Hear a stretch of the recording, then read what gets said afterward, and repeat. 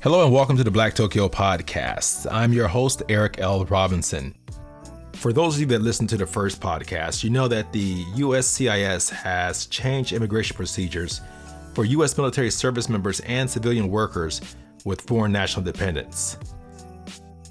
Additionally, the Department of Defense will expand base privileges and access beginning January 1st, 2020 for disabled veterans that either live in the United States or overseas. Even if you have a 0% disability rating, you'll be able to take advantage of using the PX, BX, Marine Corps Exchange, the Commissary, and NWR facilities. If you haven't already done so, I would appreciate it if you would subscribe to the podcast. You can also find me on YouTube under Black Tokyo. In this episode, I present some changes in Japan's traffic law and also something that will impact military service members and veterans that have had difficulty in dealing with military hospitals. Some of you may be familiar with my rant when it comes to seeing kids not in car seats or not wearing a seatbelt when they're in the car.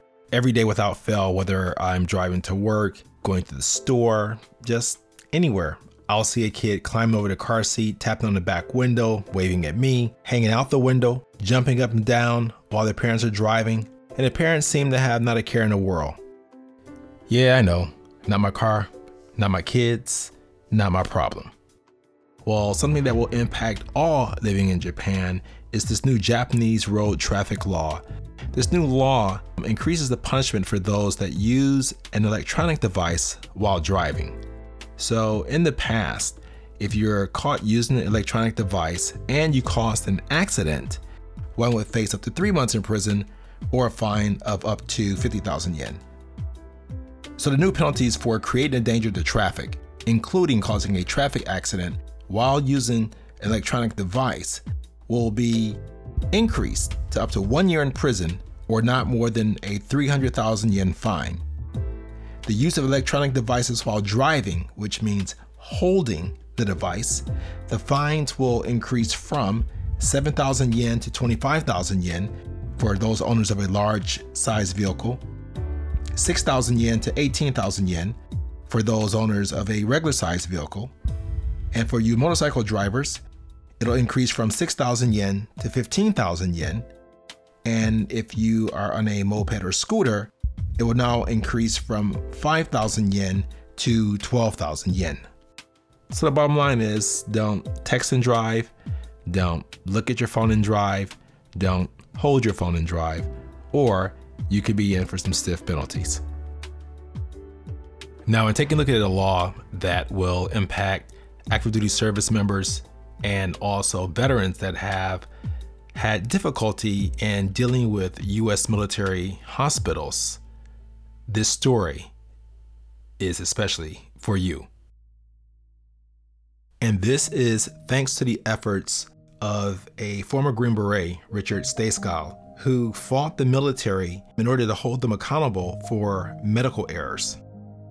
So through his hard efforts and the efforts of his lawyer and Representative Jackie Speer, Democrat out of California, who is the chair of the House Armed Services Committee's Military Personnel Subcommittee, Bill H.R. 2422 was introduced.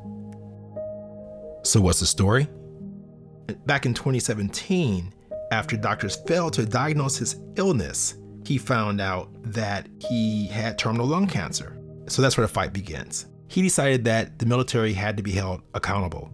H.R. 2422, or this National Defense Authorization Act, or NDAA, includes a provision which is inspired by Sergeant First Class Ray Skull's lobbying that will allow service members for the first time to file claims against the military for alleged medical malpractice in military facilities.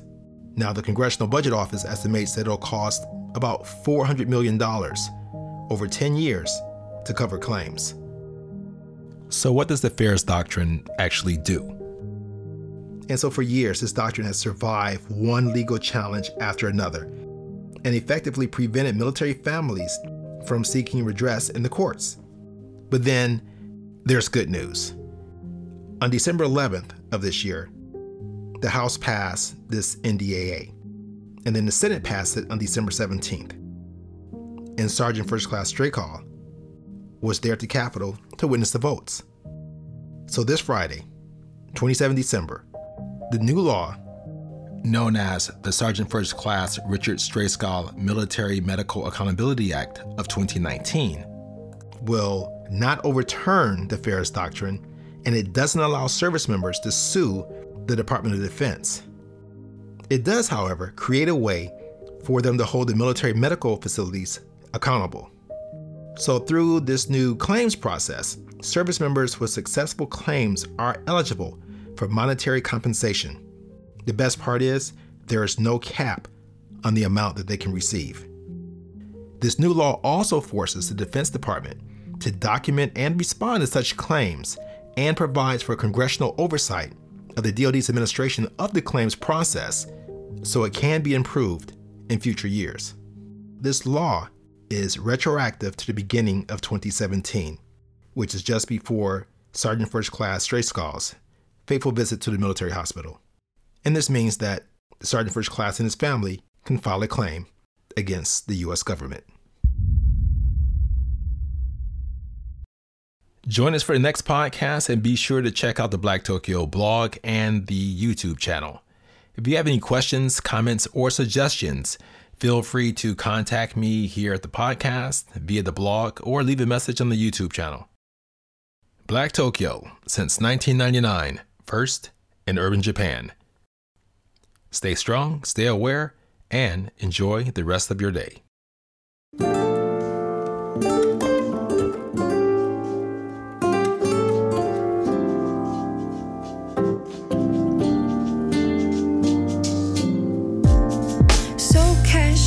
Keep diving into concrete, so bittersweet,